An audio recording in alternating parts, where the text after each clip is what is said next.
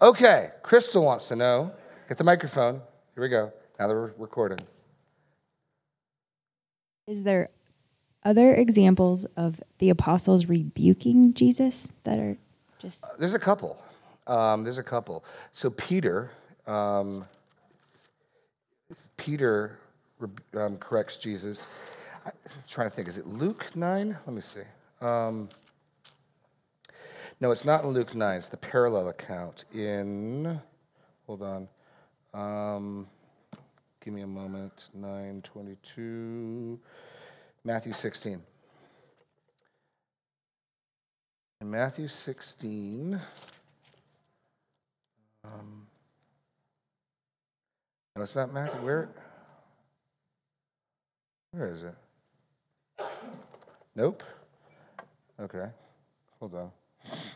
Where does Peter say, "Far be it from you," and he says, "Get behind me, Satan"? I thought that was Matthew 16. It's in Matthew. It's staring at me in the face, and I'm just not seeing it. There it is. Okay. So in Matthew's parallel account, he includes a detail that Luke, it's not his purpose to focus on. And so after Peter confesses in Matthew 16 that Jesus is the Christ, in verse 16, Simon Peter replied, "You are the Christ, the Son of the living God." Jesus answered to him, "Blessed are you, Simon Bar-Jonah, for flesh and blood has not revealed this to you, but my Father who is in heaven. I tell you, you are Peter, and on this rock I'll build my church, and the gates of hell will not prevail against it. I will give you the keys of the kingdom, and whatever you bind on earth shall be bound in heaven, whatever you loose on earth shall be loosed in heaven." Then he strictly charged the disciples to tell no one that he was the Christ. And then just like in Luke, Jesus goes from this confession to predict his own death. And from that time, Jesus began to show his disciples that he must go to Jerusalem, suffer many things from the elders and the chief priests and scribes, and be killed, and on the third day be raised. And Peter took him aside and began to rebuke him, saying, "Far be it from you, Lord, this shall never happen to you." But he turned and said to him, "Peter, get behind me, Satan, you are a hindrance to me, for you are not setting your mind on the things of God, but on the things of man." And then there's more subtle things. When Jesus tells them to cast their net over one side of the boat, "Lord, we're the fishing experts here, but okay." There's a number of times where they don't, I think it's the only time they flat out rebuke Jesus. And even in our text today, they weren't rebuking Jesus. He was correcting them. He's correcting them all the time and telling them, "How you little faith." I mean, he's constantly challenging them. But can you think of other examples of the disciples correcting or rebuking Jesus? This is the big one that jumps to my mind. Anyone got any other examples?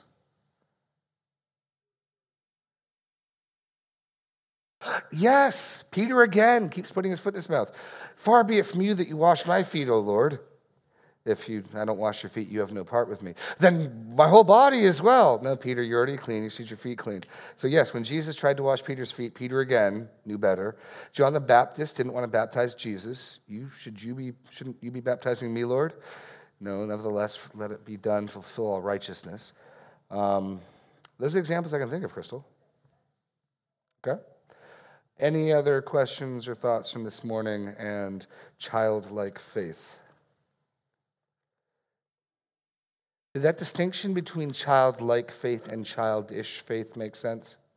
Because I think, if you heard me sort of hating the sentimentality, it's only that if you just sort of focus on, well, if you forget these are babies and actually think they're kids, and then you sort of you go in that direction, you run too far, and you pour some sugar and frosting on it, what you end up with is sort of, this is easy and it's simple, and these kids could be Christians, and so being a Christian can't be hard, and it can't be difficult, and the demands of the gospel can't be formidable, because after all, look at these kids, and you need to be like a child to become a Christian.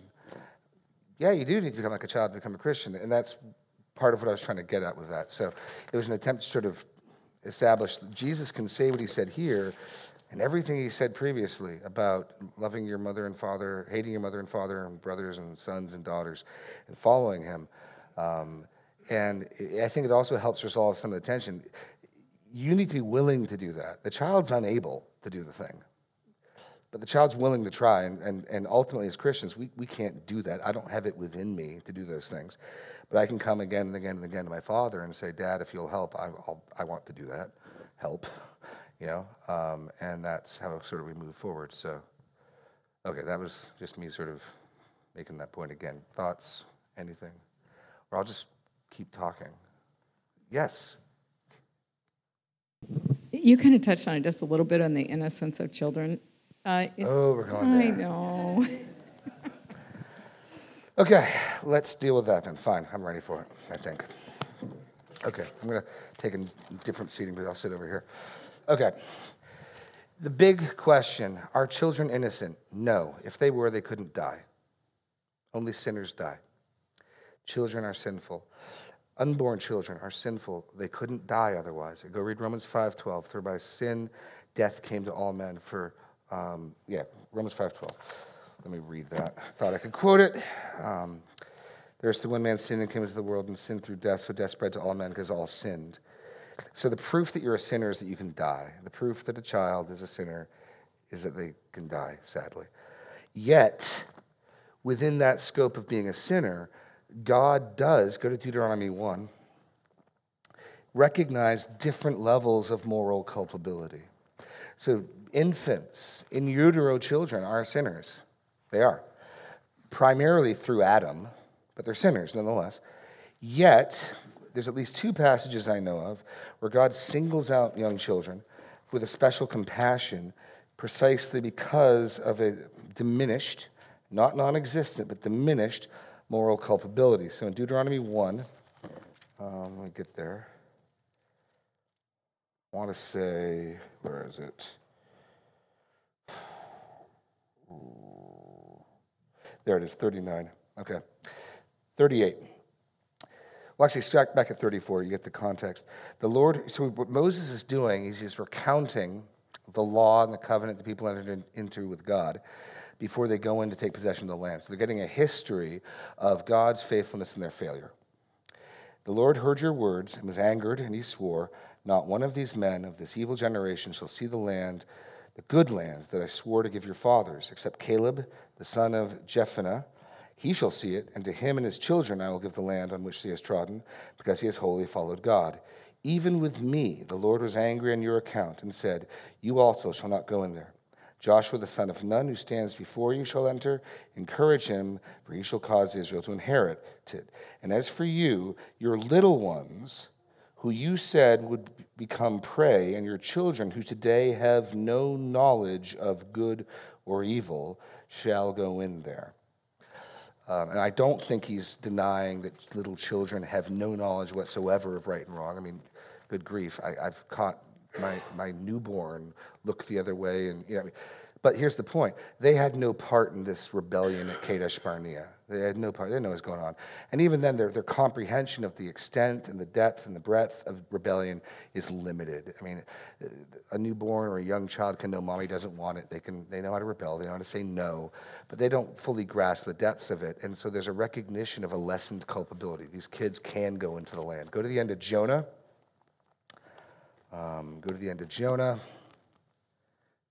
Another interesting passage about God's special compassion for young children and their helplessness.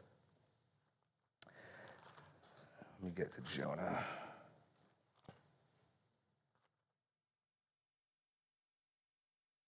Okay. So if you remember at the end of Jonah, God is talking to a very angry prophet who's angry because God did not destroy Nineveh. And so to teach him a lesson, God makes this, Jonah gets a seat on the hillside, bowl of popcorn. He's ready for the fire and brimstone and the judgment. And God causes this big leafy plant to grow up, gourd over him, and give him shade. And then partway through the day, a worm eats the plant, and he's not got shade, and he throws a little pity party, a little temper tantrum. And verse 8 of chapter 4, when the sun rose, God appointed a scorching east wind, and the sun beat down on the head of Jonah so that he was faint, and he asked that he might die, and said, it's better for me to die than to live. Oh, the drama. But God said to Jonah, do you do well to be angry for the plant? He said, yes, I do very well to be angry. Enough angry even to die. I mean, this is a script some of my kids have had. And the Lord said, you pity the plant for which you did not labor, nor did you make it grow, which came into being in a night and perished in a night. And should not I pity Nineveh, the great city in which there are more than 120,000 persons who do not know their right hand from their left, and also much cattle? And so again, a special mercy, a special compassion for children. So the balancing act is this, Candy. Children deserve and can receive the penalty of sin, that they die. That's right there, part of the penalty. So they are not innocent. They are not sinless. And if they were, they would be a large contingent of people in heaven with no Savior, with no need of his cross, with an inherent righteousness that was their own, that they could boast in.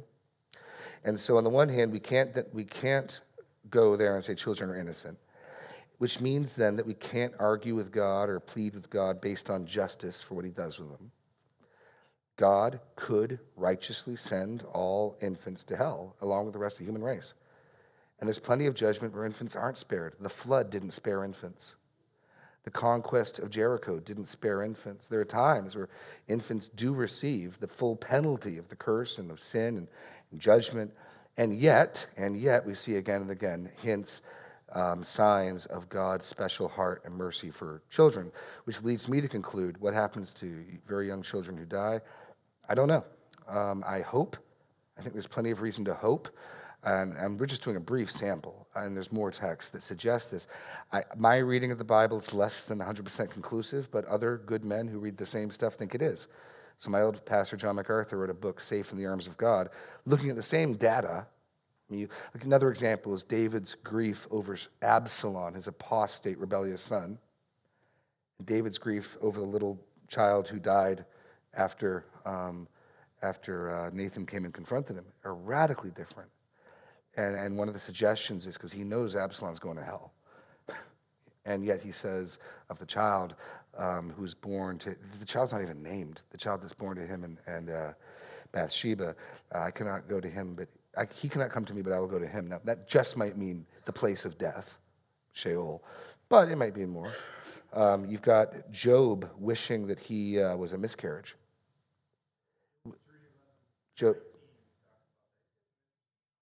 Job's got some really interesting comments. No, but he's saying is, wish that I never came into this world. This world's so ugly and painful. I wish I'd never seen it. Which would seem odd if Job thought kids who died in the womb went to hell. But again, that's not what Job's point is.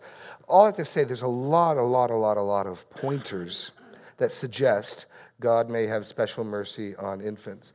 I'm just saying if he does, it's mercy, it's not justice. And so we need to recognize it's grace, which means we have to recognize God could righteously, justly, in a holy way, without us having any complaint to raise, cast every single one of them and all of us into hell. That's the scary part. But if we can't agree with that, then it's not grace, it's justice. And so I think there's a lot of reason to hope that God has grace on little children. But it's grace, it's not justice. So anyone want to run with that, or any further thoughts on that? I figured we might go here this morning, so.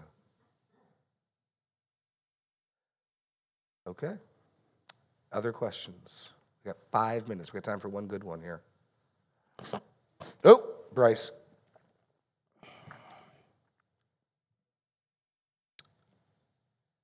So you were talking about the necessity of a childlike faith, and I was just wondering, you have the author of Hebrews in chapter 5 rebuking a bunch of believers for being immature in the faith, and he says specifically, you need milk, not solid food. Right.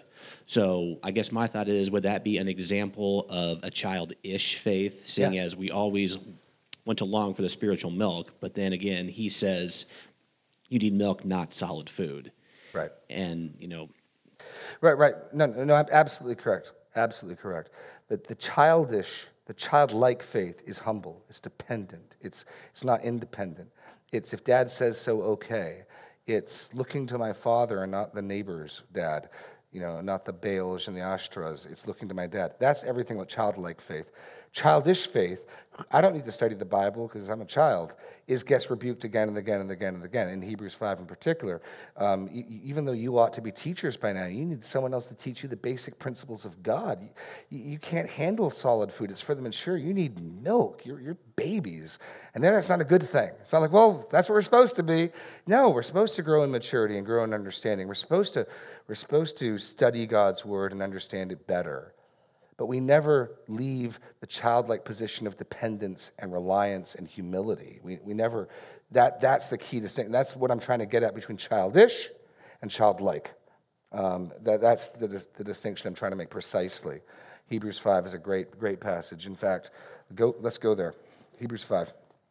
We'll close on this. Because if you want to mature and grow in the faith, Hebrews 5 gives you positively and negatively what the characteristics of Christian maturity are and how it happens. So the author of Hebrews has been teaching on the priesthood of Melchizedek from Genesis 11. Or is it 10? 10 or 11? No, it's not either of those. It's like 15. Anyway, it is written somewhere. It's after 12. You're quite right. The author of Hebrews introduces a quotation saying it is written somewhere, so I'm just going to punt to that one. And he's talking about Melchizedek, and he pauses talking about Melchizedek and warns his readers in verse 11 of chapter 5. About this we have much to say, and it's hard to explain, since you have become dull of hearing. So your first symptom or sign of immaturity is dull of hearing. And what he's basically saying is you don't have an attention span. And it's going to be, so a sign of immature Christian is you could listen to sports stats on the radio for hours, you daze off and get distracted in the sermon or reading your Bible. Okay, that's just a sign of weakness. It's a sign of immaturity. He wants to talk about Melchizedek, and he pretty much knows at this point they need a break. They need an intermission. They need a pause. And so he says, it's become dull of hearing. For though by this time you ought to be teachers. So there's the expectation of growth, that within a couple of years of becoming a Christian, you can teach, maybe not at the sermonic level, maybe not the seminary level, but you could teach some kids, in Awana. You could do children's Sunday school. Fathers, you could teach your children and your wives. Mothers, you could teach your children. I mean, the assumption is that within short order that's going to happen.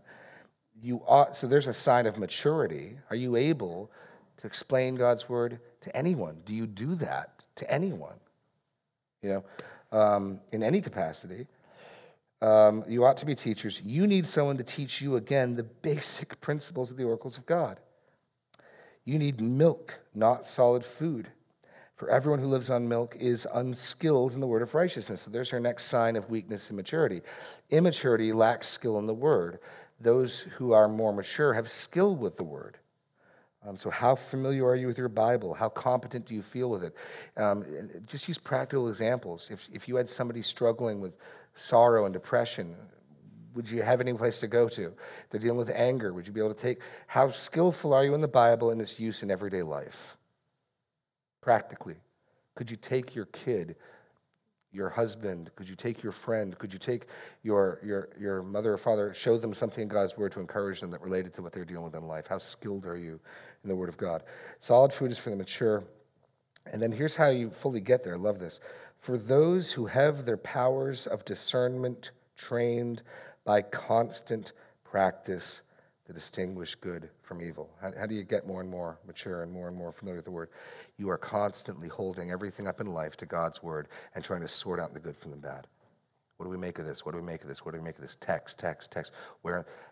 What biblical passages would help me think whether this is good or bad? What do I make of this new law? What do I make of this new thing? This happened, I'm watching the news. What do I make of that? And you're more and more holding all of life to the grid of Scripture. That's how you grow in skill with the Word. That's how you grow in discernment. And that's how you grow in maturity.